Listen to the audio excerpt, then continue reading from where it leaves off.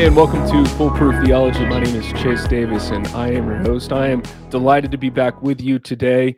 It's been a long month for my family, dealing with a couple of kind of personal issues with my wife's grandfather and other things. But I appreciate all you listeners listening in.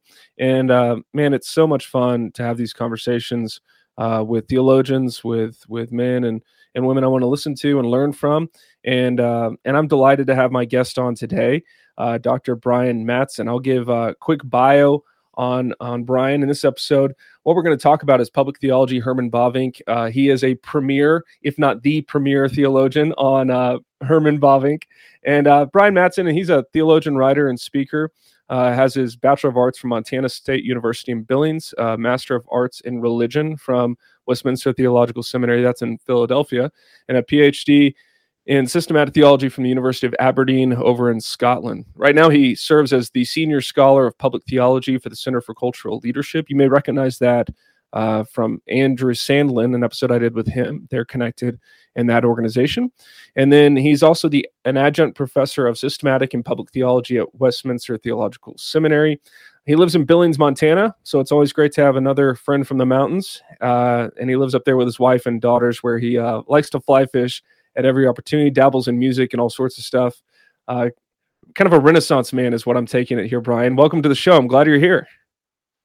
Well, thanks for having me, Chase. It's great to be here. Yeah, Renaissance man. Well, I do have to correct. That was a very, very kind introduction, but premier expert on Herman Bavinck is probably speaking a little too highly. I am a small part of a pretty small club of Bavinck aficionados, but there are others who have reached greater heights of expertise.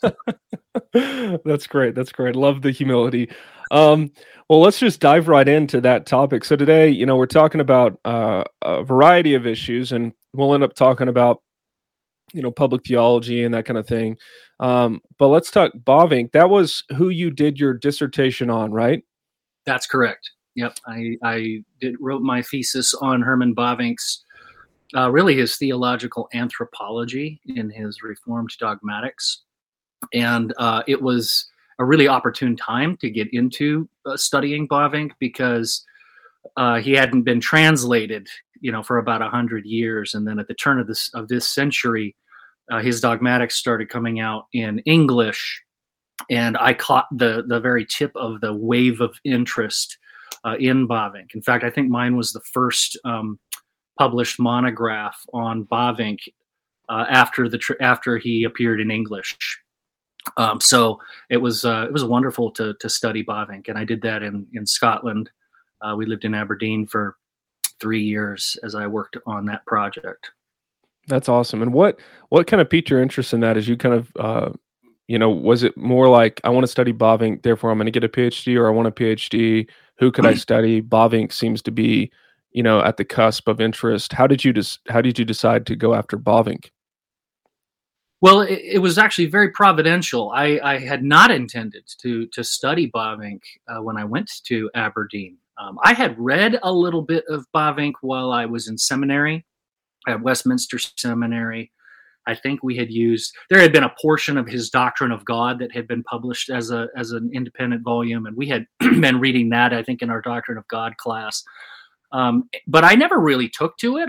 In terms of intense interest, I thought it was pretty good, and I was going to go work on something completely different in Aberdeen. But as I over the course of my first year worked with my supervisor to home in on what my topic was really going to be, it was actually my supervisor who encouraged me. Hey, have you looked at Bavinck's dogmatics on that particular topic or issue?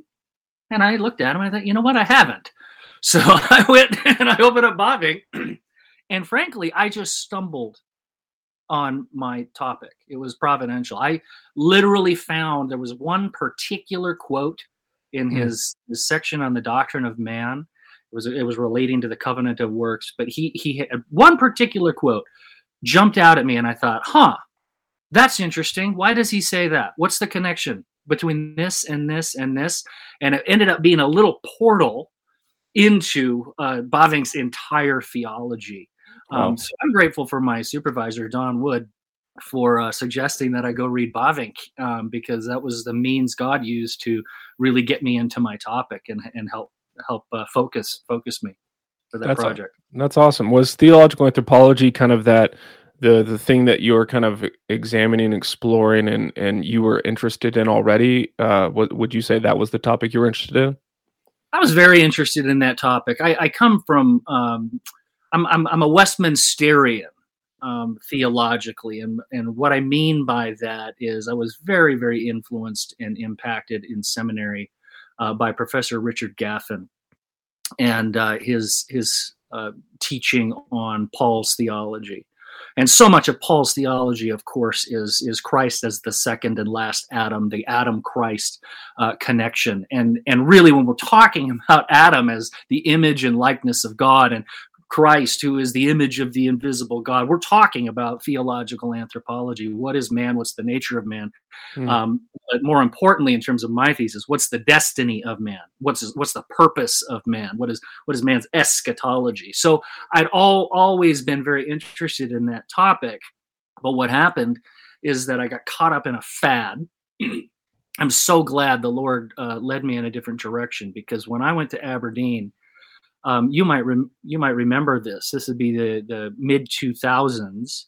All the rage was postmodernism and postmodern philosophy. And is postmodernism good? Is it bad? Is it a danger to the church? And I had intended to do PhD work on the postmodern question, and kind of evaluate it from a reformed theological outlook. I'm so glad that I got led away from that, because that whole thing kind of turned out to be a fad. It's disappeared. Like, those are not the pressing questions now in the church. I mean, obviously they're there. It's an underlying issue with the kind of epistemic relativism of our culture and so forth. But It's not a hot button issue. People are no longer having conferences on postmodernism. So had I gone that direction, I just don't think that it would have been as fruitful as my work otherwise ended up being, because I got kind of veered away from it. That's great. That's really, really fun. I especially love hearing and being reminded of God's providence, particularly in your career and your studies. That's great to hear. Now, one thing with Bavinck is he's known, as far as I can tell, and as far as I think you've represented, as kind of a public theologian. So I guess, it might be helpful. People are listening and they're going, at this point, they're like, they're saying a lot of this weird last name Bavinck. I don't even know who that is. And so could you give kind of the listeners kind of a brief kind of overview of who Herman Bavinck is? Yeah, sure. Or Herman Bavinck, as newbies often say. They can't say his name, or they're like Bavinck. It's weird. Yeah, Herman Bavinck is a Dutch theologian, a 19th century Dutch theologian. A lot of people, a little bit of confusion. A lot of times people will call him a 20th century theologian, because he did live into the 20th century. He died in 1921. But most of his systematic theology, his dogmatic work, was done in the 19th century. And, it's my view he should be classified as a 19th century theologian. And that's just important, because typically when you're talking about 20th century theology, you're talking about theologians who were interacting with Karl Barth. Barth looms over 20th century theology, and he had a very, very unique approach and method to theology. And Bavinck never interacted with that in any direct way. So he really is a theologian who kind of belongs to that previous century. Although that's not to say that Bavinck didn't anticipate the directions that Barth had taken. Bavinck always remains very relevant, even to the 21st century, as we'll probably talk about. But Bavinck was closely associated with Abraham Kuyper, who's probably a name that your listeners are more used to hearing or more familiar with. Kuyper was you talk about Renaissance man. Kuyper was the true Renaissance man. He was a theologian, a pastor, a churchman. He founded a university, a church denomination, a political party, and served as the prime minister of Holland for a term. Oh, he started a newspaper. I mean, this guy had his hands in everything because he had a movement, and his movement was called Neo-Calvinism. And that whole idea of Neo-Calvinism is to press the claims of Christ into every square inch of human existence, that the kingdom of God and the gospel of Christ has implications for every area of life, that Christianity is not segregated to one small realm, just the church or the family, but rather it has implications for all of society. So that's the Neo-Calvinist program. And Herman Bavinck became closely associated with that, with Kuyper. As a matter of fact, the second half of Bavinck's career, he moved from the theological school in Kampen to the Free University of Amsterdam, where Kuyper was, and then taught another 20 years at the Free University. So they were closely linked, but not joined at the hip. They actually had tensions and disagreements, like any working collaborative pair of people might have.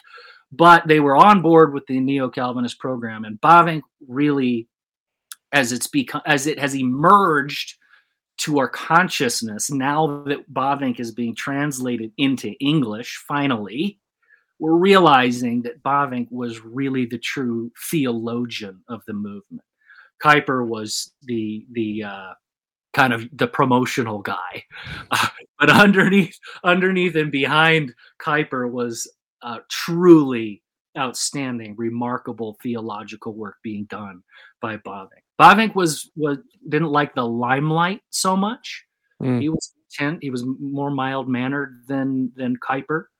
And he was also, Kuyper had sharp edges. He was very polemical, and Bavinck, by contrast, was actually quite ecumenical and Catholic in spirit. Bavinck is known for his generosity towards people with whom he disagrees. He's universally acclaimed and lauded and appreciated for that he can completely disagree with somebody and yet critique them in such a way that is so learned and respectful. He could repeat somebody's argument in such a way that they would say, yes, that's what I believe. And then he could dismantle it. But he understood people before the critique. So that's kind of the gist of Bavinck. He died in 1921, just a few months after Kuyper, as a matter of fact. Oh, wow. And just a few months before B.B. Warfield. So within the span of, I think, 6 months, we lost Abraham Kuyper, Herman Bavinck, and B.B. Warfield. And that's remarkable. That's amazing. Just because I'm curious, like when you mentioned some of the tensions in the working relationship, I really like that.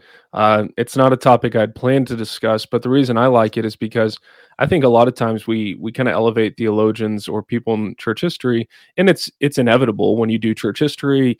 There's characters that rise to the forefront, but we often forget they lived in community. Then there's a great work I read on Calvin and his company of pastors, where there was a whole collective and cohort of pastor theologians who were doing great work. And you see their personal disagreements, their temperaments come out. And so it's a really enriching way to study history, to look at who was shaping who was interacting with who. So with him and Kuyper, though, if there was like one example you can think of where they might have had a disagreement, obviously you mentioned maybe their way they approach things with polemics or anything like that, but could you tell me more about that? Yeah, that's part of it. Kuyper sometimes thought that Bavinck was too soft on their opponents. He didn't like, you're too nice, But they actually had some substantive theological disagreements. Kuyper got into some weird stuff on eternal justification, and Bavinck, I think, was resistant to that. Bavinck was kind of he didn't like the way that Kuyper was articulating infant baptism and baptismal regeneration. Kuyper got pretty speculative on that topic, and Bavinck kind of shied away from that. So there were some things like that. But I'm glad you brought up the idea of being in community. It's so easy to forget that these are flesh and blood human beings, and the messiness of reality, the messiness of life.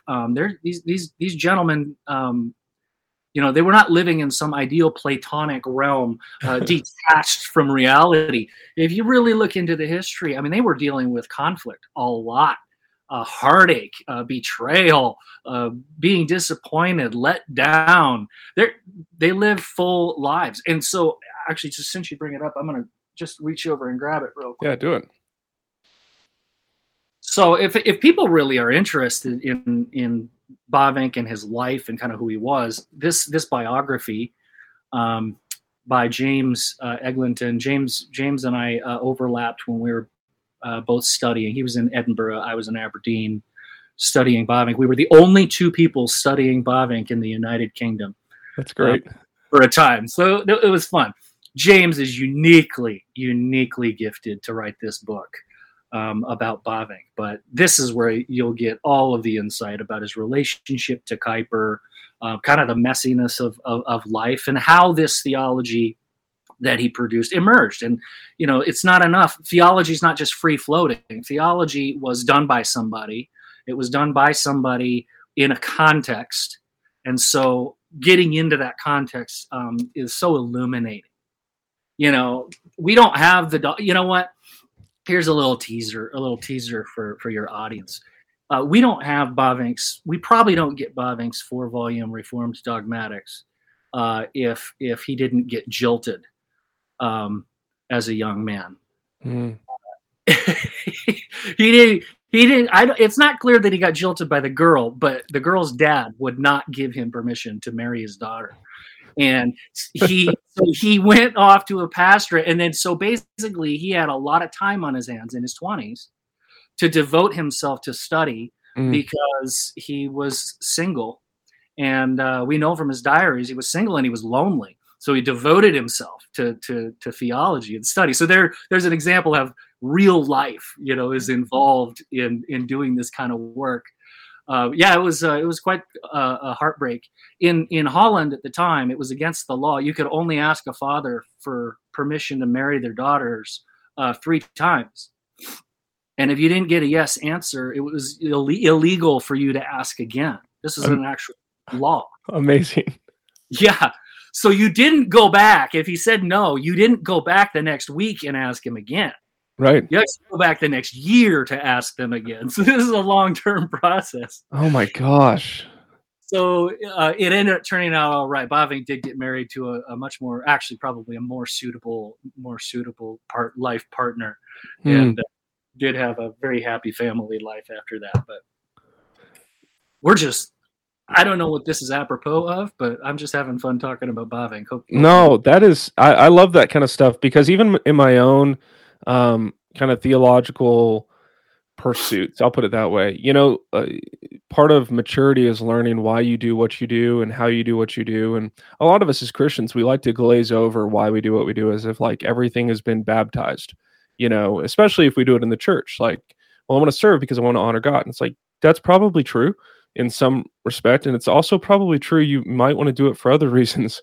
We're very complex creatures. And so for even my pursuit of whether it's degrees or competency, I know a lot of that for me is because I felt really stupid as a young man.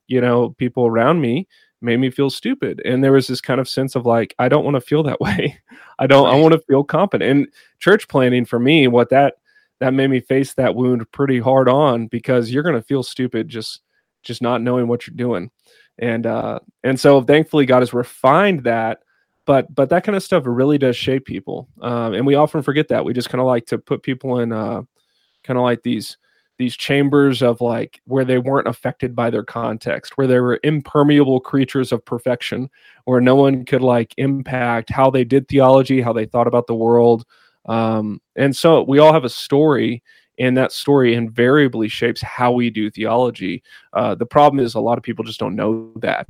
And so that's why I like studying history. So I really appreciate you sharing that. Yeah, we oftentimes think that our theology just drops down out of heaven and lands on the with a thud on the table, and we go, oh, there it is. Well, no, it's so true. Bavinck, the whole neo-Calvinist movement, Bavinck's own history is that he was part of a persecuted. His whole family came from a marginalized, persecuted splinter group.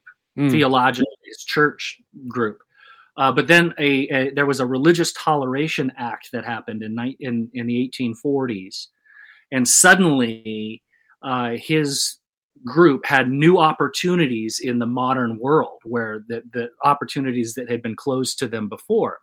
And so he is self-consciously moving into the modern world, having been marginalized, and realizing there are opportunities for the gospel. And then he's confronted with the question of, how does Christianity fit with contemporary modern society, this new world he found himself in?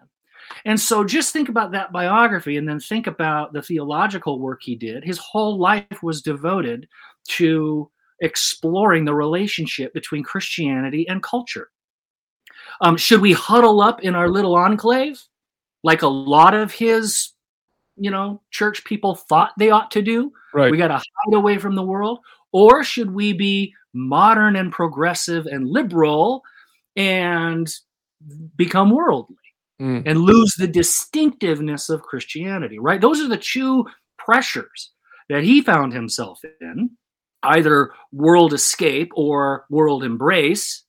And so he's constantly wrestling with this. How do we maintain the particular absolute character of Christianity and our confession and our faith, and yet not retreat from the world, but to engage the world fruitfully for the kingdom of God and the gospel? That's what, and so that's the program. But you see how that emerges from a personal experience, a personal context in which he lived.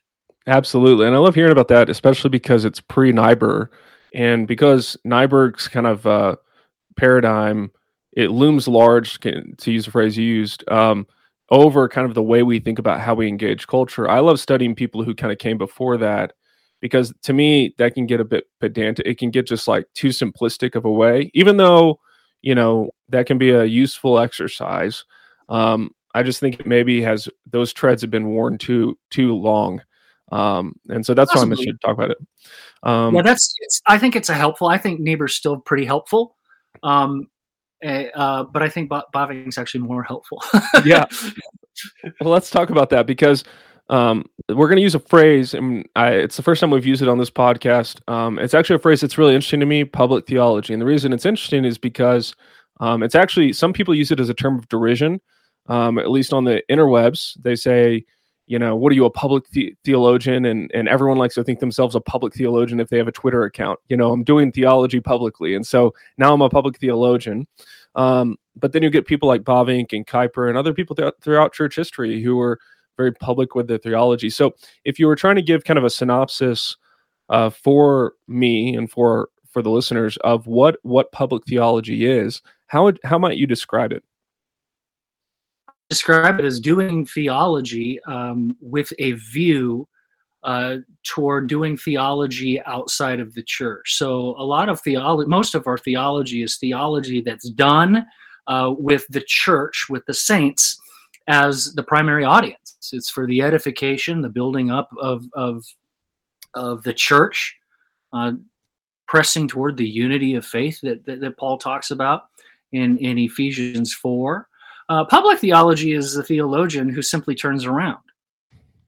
And now he's doing theology, but it's being broadcast to the watching world.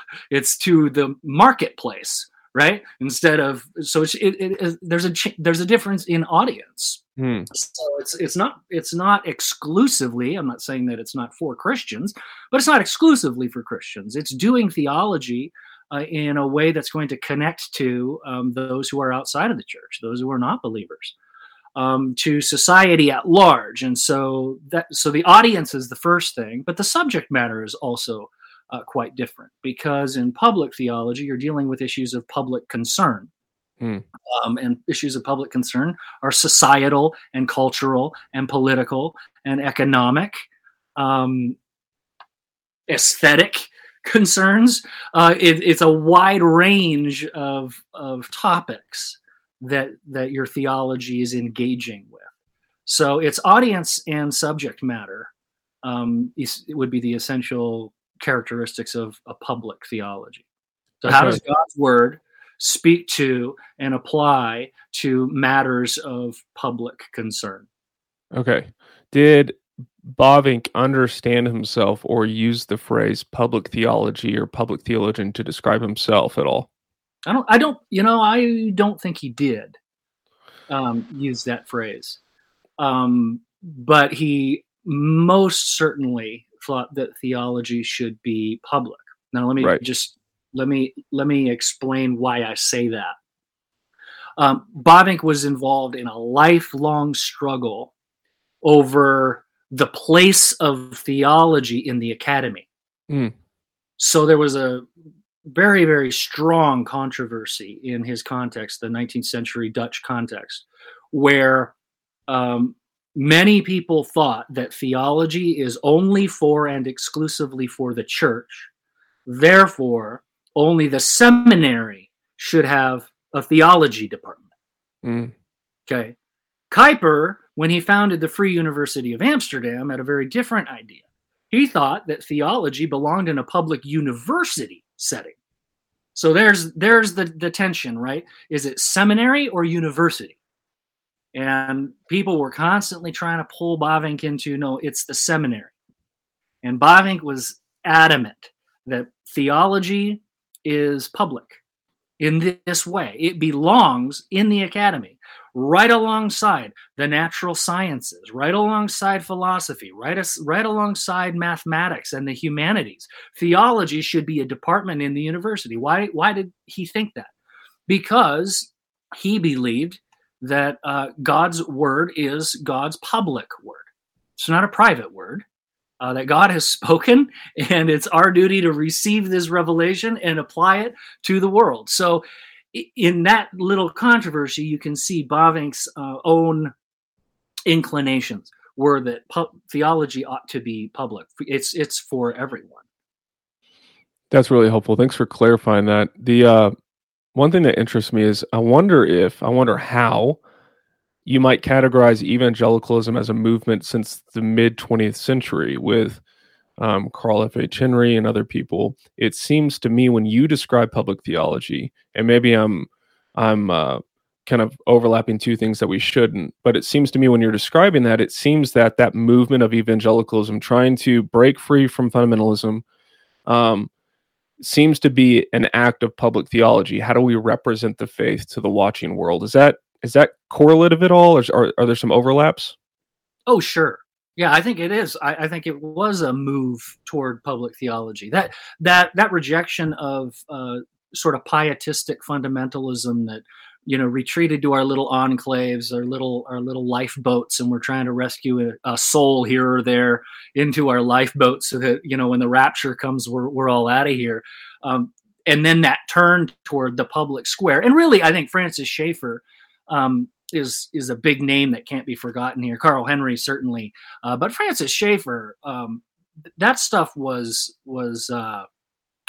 high octane fuel at the time he was writing, engaging with existentialist philosophers. A Christian guy doing that, that's kind of unheard of in the evangelical context. In America. So he would be a forerunner, a pioneer of that. So definitely I think evangelicalism took a turn toward public theology. Now that really is not saying much, because then we have to ask what kind of public theology, what was the character of that public theology? And we, and again, going back to our previous conversation, things are messy, right? And you can't look at the last half century of the 20th century and evangelicalism's engagement with culture and not see a lot of messiness in terms of the characters and who's doing what and for what reason. By the end of that century, you've got guys like Cal Thomas writing a book, Blinded by Might, how the Christian right is blinded by their lust for political power. And I thought that was ludicrous at the time. I thought, you're crazy. Christian right is not just all about power and political power. Well, 16 years later, Cal Thomas got the last laugh, because I think it turned out that there were large swaths of the Christian right that really were just about getting power. For sure. And so, yeah, the messiness of it. Yeah, even today that goes on. The interesting thing with public theology today is one thing that, at least in kind of my circles, that is apparently held out. I'll put it this way: is held out to be of preeminent concern when doing public theology. Is how does this affect our witness? How does this affect, if we say that, or if we do that, we're harming our witness? What do you make of that? Are you familiar with that conception? And if so, what do you make of that conception? Yeah, well, it's a complicated issue, right? Because we are told. I mean, Scripture does tell us that our manner matters, right? But there are people. I understand that reaction. There are people who really are naive, and they think that if we just speak nicely enough, then the world is going to like us, right? And that's extremely naive. So on the one hand, however, the answer to that is not to not speak nicely. Right. The answer to that is to be wise as a serpent and innocent as a dove, and realize we still have to engage ourselves and display the fruits of the Spirit in our public engagement. And I don't know about you, Chase. I see a pretty gaping absence of a lot of the fruits of the Spirit in our cultural conversation today. Love, joy, peace, patience, kindness, gentleness, self-control. Those aren't optional. Sure. They're not optional. I mean, Paul says these are the fruits of the Spirit. What are the fruits of the flesh that he talks about that come right before that? Bitterness, malice, rage, jealousy. So I think as Christians, we ought to really check ourselves as to, are we treating the fruits of the Spirit as optional? So on the one hand, I mean, I think we have to, that just has to be axiomatic, that those fruits of the Spirit are what we should be bearing before the world.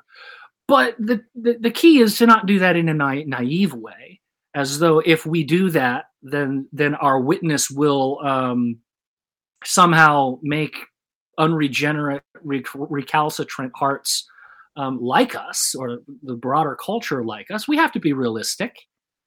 God brings the harvest, right? So we need to do our public theology in humility, bearing the fruits of the Spirit, and the results are going to be up to the Lord. I've forgotten what your question is now, so you'll have to remind me. I was talking about harming our witness, and a word typically goes along with that I used for a long time. I still think you can use it. My friends always make fun of me because I think it's anathema now around them. And that word is winsome. We need to have a winsome public engagement. And, yes, I agree. I agree. Also, that tactic is a tactic. And I think we need to be not just winsome, but willing to suffer the consequences when we just speak plainly about matters of human sexuality, gender, God's word, and marriage. All these things, we can dole it all up as much as we want. And I wonder how much of that goes back to that tension every generation wrestles with of Christianity, like you talked about with Bavinck and Kuyper.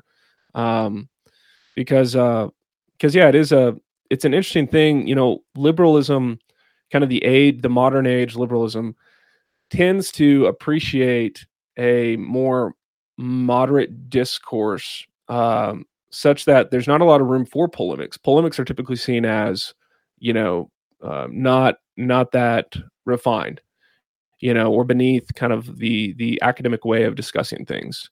And part of me just is curious to know, or to think, something I've been thinking about is how much of that is just like a symptom of the problem, where we just can't be honest with what we're thinking and offer very critical, incisive defenses. That doesn't mean I dehumanize you, right? Right. But it does mean, how how much of this, yes, fruit of the Spirit, I love what you're saying, and I agree, of course, it's the Bible. So we're going to submit our lives to the standard of the Word of God. Also, it's a curious thing that I've been wrestling with, especially for the last 2 years, since I came out of kind of this naive land where if I was winsome enough, I could, that would be the kind of the key to seeing more people saved. And there's certain relationships you need to be more sensitive, you could say, more aware of pitfalls relationally and conversationally. But I wonder how much of our Christian witness is bound by standards that really are subjected to some kind of modern age where it's ineffective. Do you have any thoughts on that? Oh man, how long you got? You're raising a whole lot of really, really important issues. Let me just go back to by saying bearing the fruits of the Spirit and all of that. I am not at all denying that there are a wide variety of types of speech and a wide variety of contexts, right? About what kind of speech would be appropriate here. Should I just be blunt here, or should I soften my language here? But you know what that takes, Chase? I mean, this is the problem, I think, with maybe it's just a problem with humans more generally, but also Christians, is we want life to be like a checklist, right? Like just everything's got to fit neatly into a box, right? That is not what life is about. What life is about is maturity, right? Paul is constantly praying for the believers in the churches that he's planted to be mature, to grow up into maturity. And what is maturity? Maturity is being a person of substance, a person of character, a person who bears those fruits of the Spirit. And it is the mature person, the wise person, that then takes God's word and he applies it in these various circumstances, in these various places. And he speaks the apt word at the right time. That apt word at the right time is not going to come by looking at your checklist. It's going to flow out of your character. What we have right now is a complete crisis in lack of maturity. Even on Twitter. Just look at Christian Twitter. We don't have a lot of maturity. We have a lot of immaturity.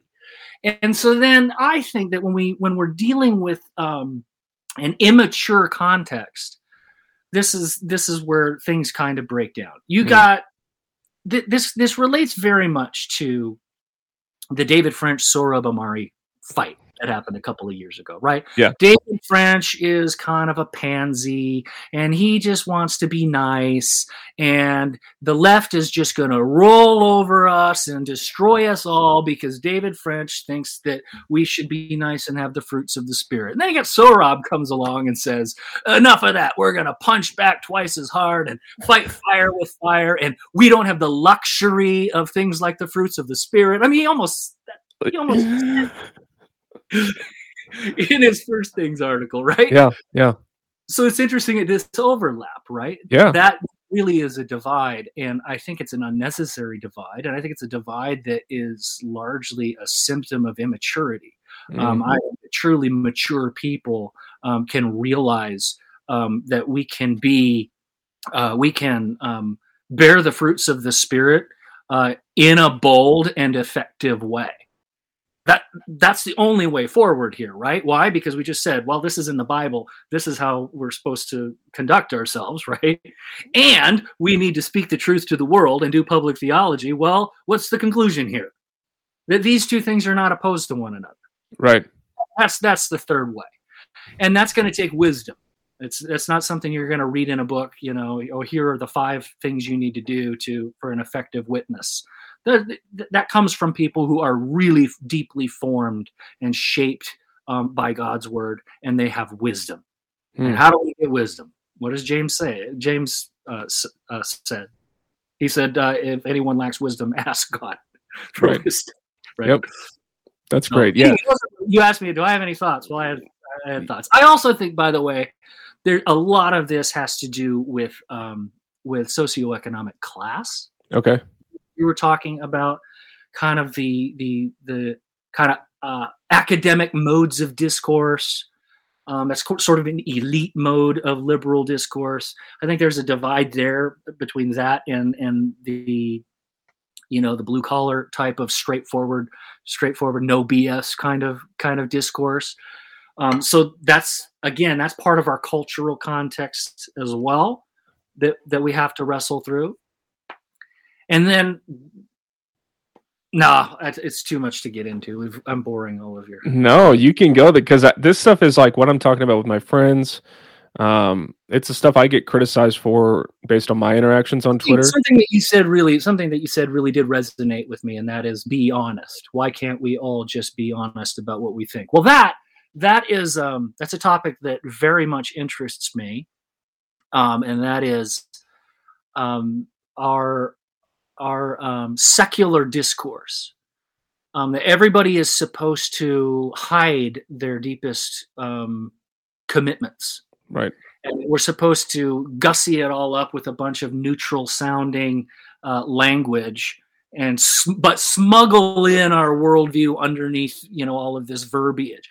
I'm very much against that. I'm with you there. I think that our secular discourse would be vastly improved if everybody just put if while we're gathered around the table in the public sphere, in the public square, it would be so much better if we would all just lay our cards on the table and say, oh, this is what I believe in the core of my being. I believe the Bible is the word of God. I think that this is I believe Jesus is the king. He's the one that we must submit to. Why can't I say that in the public square?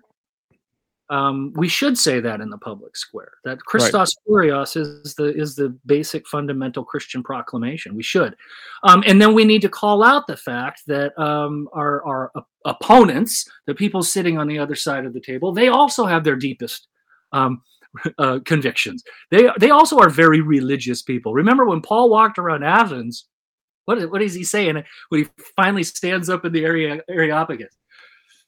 Men of Athens, I've walked around your city and I perceive that you are very religious, right? So all of the so-called secularists in our society need to be made aware that they're actually very, very religious, and they have deeply held religious convictions. And it would be better for everybody if we would all stop pretending that you don't, and then we can have a real conversation. Absolutely. That's one thing we've always observed about our context in Boulder is that, people like to talk about how it's one of the least religious cities in America, up there with Burlington, Vermont. And I always joke, we talk about when we're ministering to people, discipling people, preaching, we're like, this is one of the most religious places I've been to. I've been to Sri Lanka where they're Buddhist. I've been to other places where they're Muslim. And I'm like, this is a religious place. You have your own practices on recycling, on dogs, on children, your own beliefs about economics, about the poor. You have these convictions. Nothing helped reveal that more than COVID, because all of a sudden people started putting up all these signs, creedal signs in their yards, showing that they're religious, and it's like, there you go. I'm glad you put it out there. In our house, we believe science. Yeah. And then we have flags hanging, flying from City Hall and all this kind of stuff. And so I have to teach my children, those are different. That's a different religion. They're taking from our religion. And using it for their purposes. Right. And so it's a very interesting way to think about things. But yeah, I really appreciate your candor on that stuff, because these are questions I wrestle with, that as I'm coming out of kind of what I sensed was a lot of unnecessary self-restraint in terms of being honest, like you said, because I was so concerned with like, what will people think if I say this, or what will people think if I say that, which is a concern. Like, right. We don't walk into our homes with our wives and just recklessly run our mouths for a reason, right? And hopefully she treats me with the same decency, because we're humans. Right. But the danger with public theology is that either can veer, kind of overreact, or just kind of go flamethrower mode on the internet, and just burn it all down. Or we just pretend that we're living in some fantasy land where it's like the only good thing public theology is to be nice. And it's like, what kind of boomer nonsense is that? That's craziness. And so you're right. I mean, it's a real struggle. I mean, I wish that I could come on your podcast and say, hey, let me give you the one key that's going to, solve this question. I can't. Right. Well, a lot of it has to do with virtue. And I think a lot of, kind of going back to Bavinck, a lot of kind of like personal, like going like, hey, like that guy's approaching it differently than I am. I disagree with the tactic he's using, but that's fine. Some tactics aren't fine. But I think a lot of it comes back to kind of like de Tocqueville's critique of America, where it was like, if this society becomes unvirtuous, it's doomed.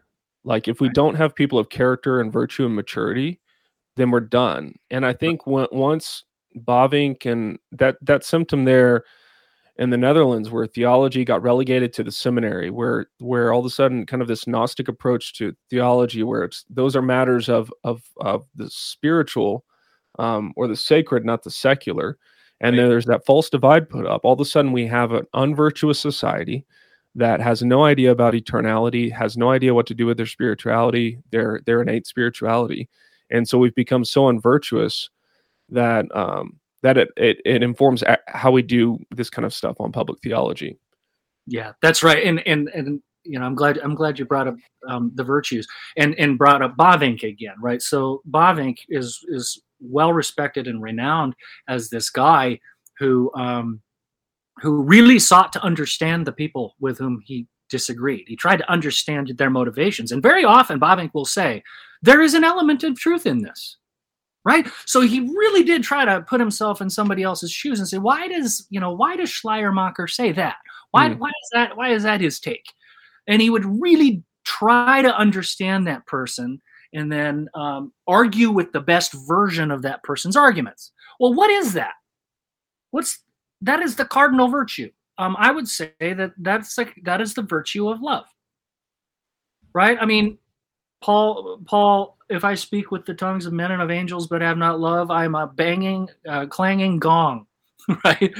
Or a clashing cymbal. I think a lot of our public engagement, a lot of our public theology or engagement just in culture and society at large can sound like a clashing cymbal because it's all polemic, it's all antagonistic, and it lacks this quality. And the quality of that I'm thinking of is the quality of love. Now, what does love mean in this context? I'm talking to a progressive, resident of Boulder, Colorado, right? Who has no children but has clothes on their little dogs. Right. Right. I'm talking to that person. The way that I can love that person is to understand their worldview, be able to speak to them about their worldview in such a way that they will say, you understand me.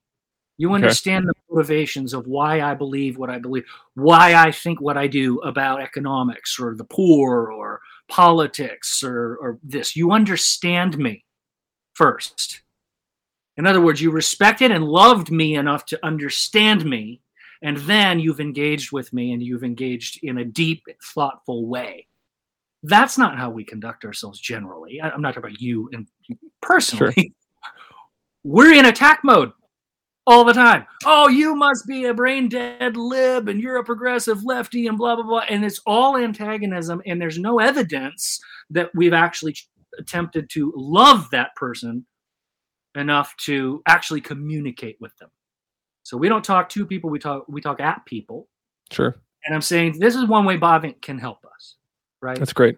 Seeking to understand another person. I think maybe we should call that winsomeness, but sure. I guess that word is enough. No, you do it. You go for it, bro.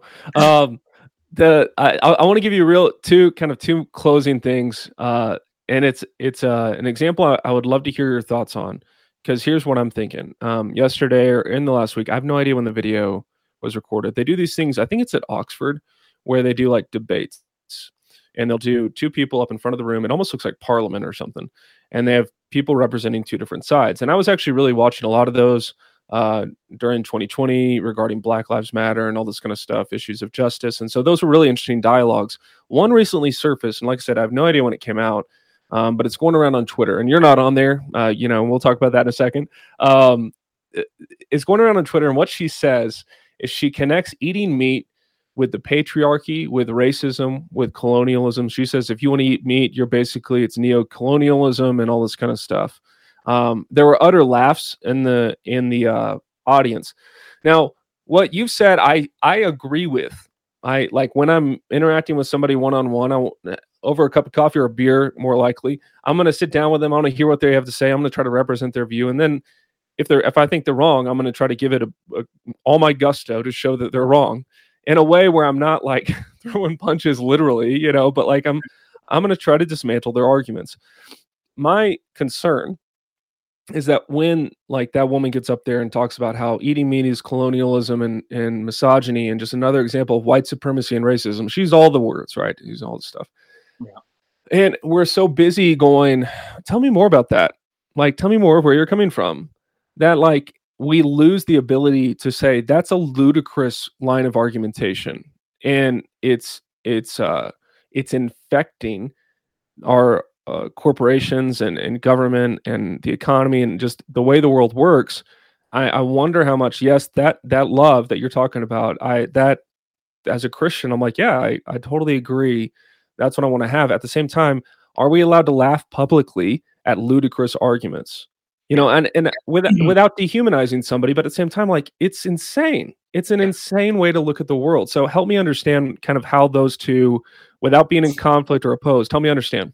Well, once again, it takes maturity and wisdom, right? To know what the context is and what would be an appropriate response. I think at a public debate like that, yeah, I absolutely would have laughed, but that wasn't because I would have consciously thought, should I laugh now? I would have been unable to not laugh. Right.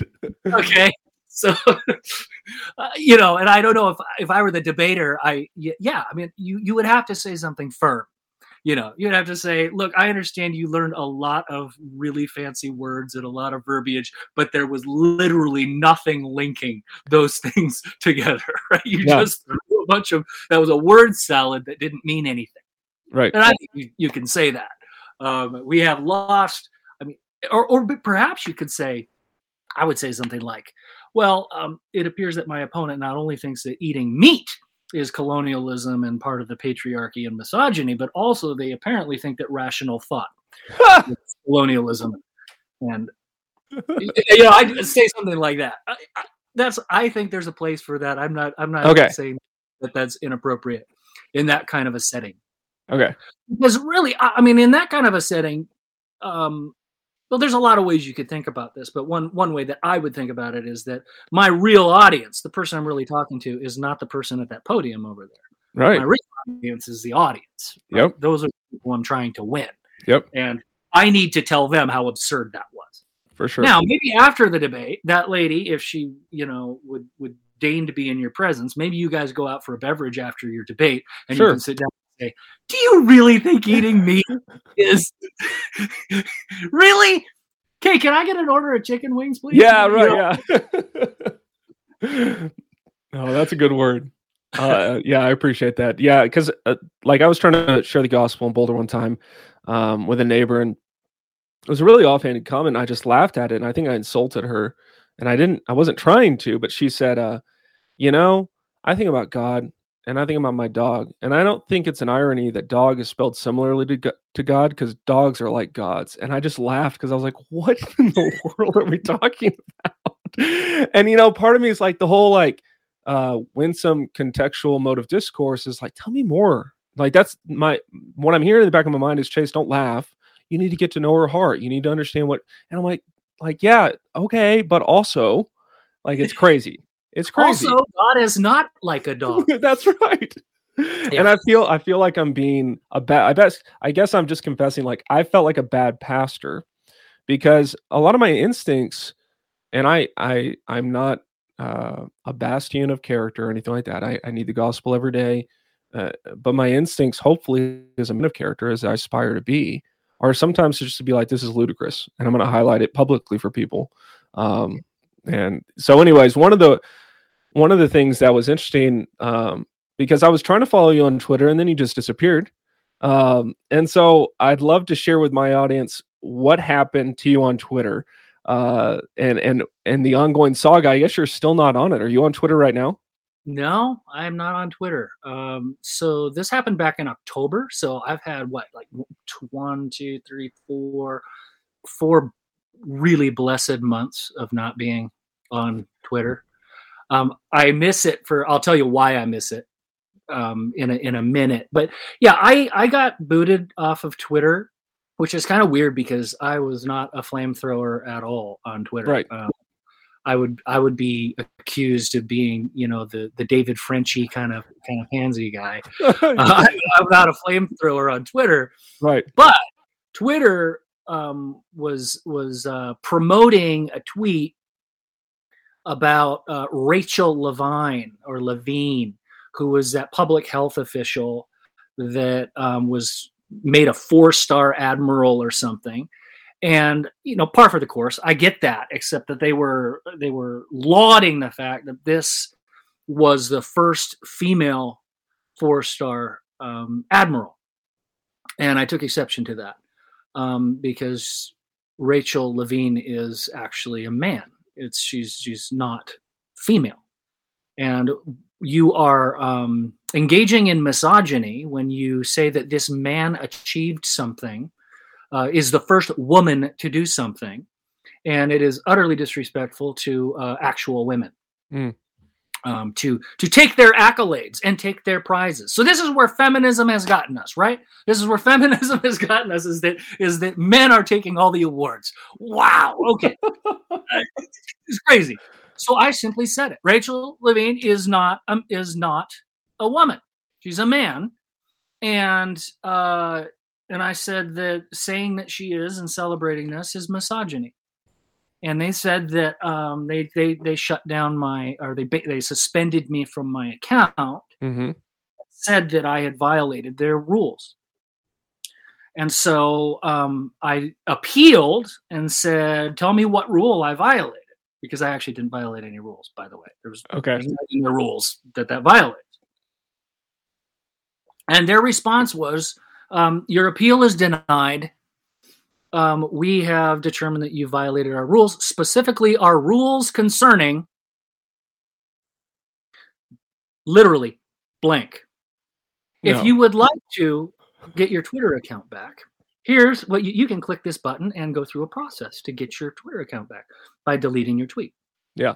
They literally, Chase, could not tell me the rule that I violated. So I wrote them emails and, multiple emails and said, you still have not told me what rule I've violated. Right. And no response. They will not engage with me at all. So when I go to the little thing to get my Twitter account back, it takes me to a page to delete my tweet. And you just click a button to delete tweet. Very simple. Very simple. However, right next to that button is a very, very tiny, small print thing that says, by clicking this button, you acknowledge that you violated our Twitter rules and guidelines.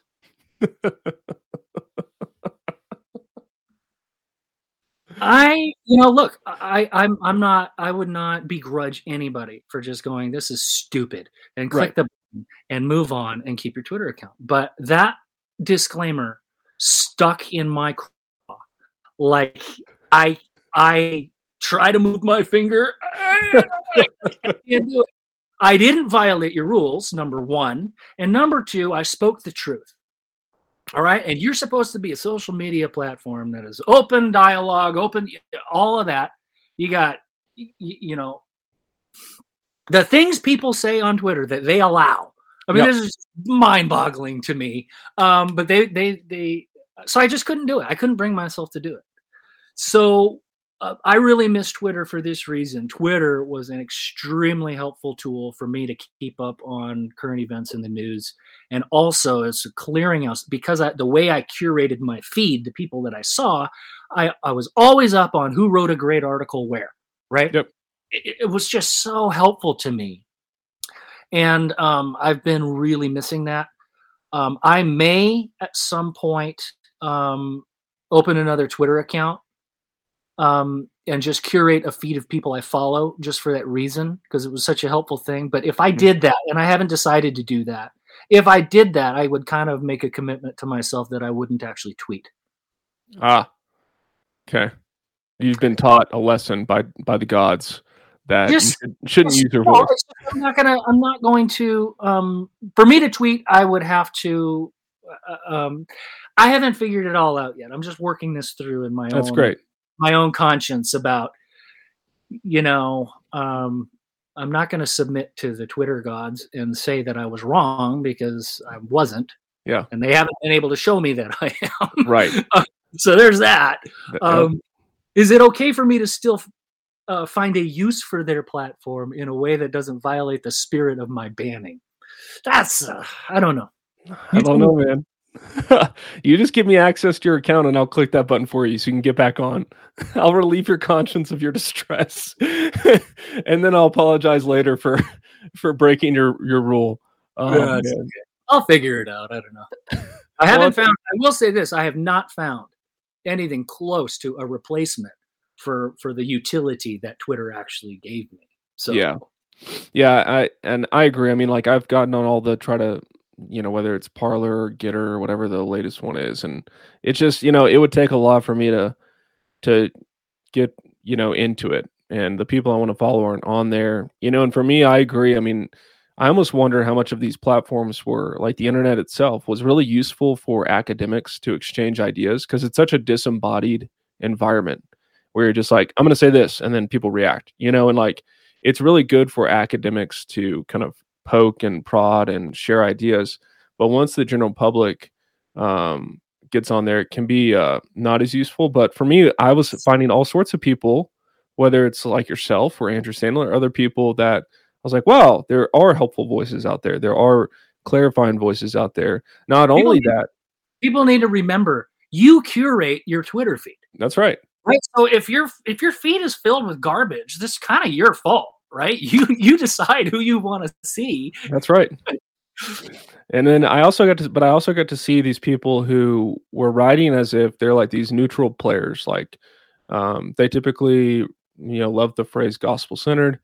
And then they use the word gospel and basically lather it on whatever they prefer. And so I got to see what they actually thought about real world things. And I was like, wow, we disagree. Huh, that's interesting. And you think this about that too. I wonder, your theology is upstream from that. So I wonder what I've believed about your theology that informed that perspective.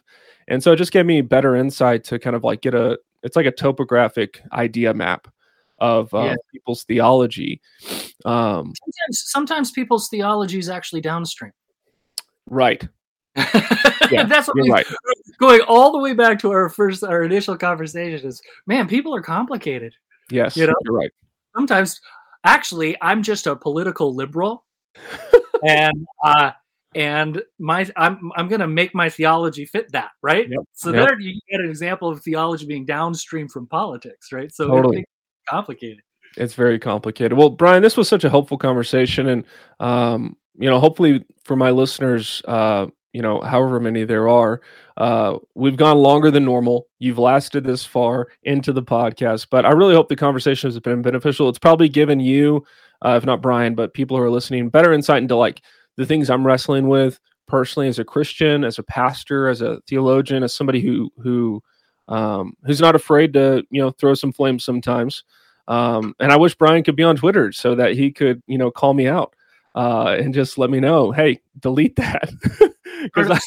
Start a Twitter campaign, free Brian. Free Brian. That's great.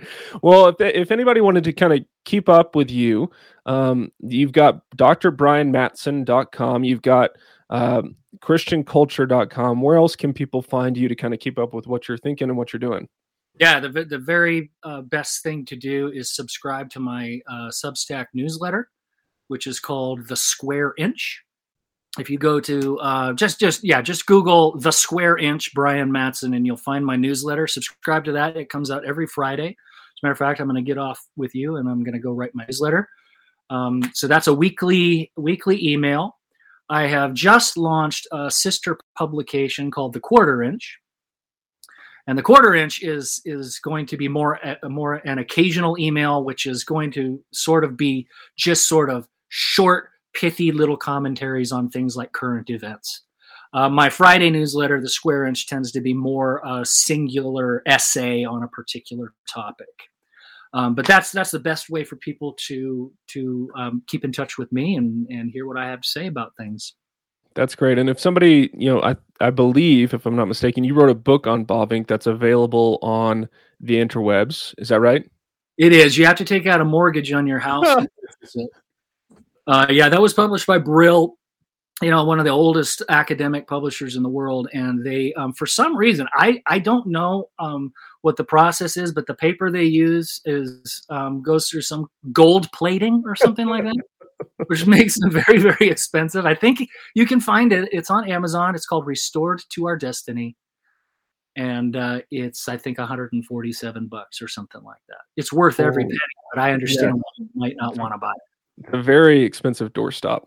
But yeah, I'll drop it's actually not a big book. It's pretty tight. Very digestible. That's great. Well, if anybody's read my book, they know that even though it may be small, it could be very dense.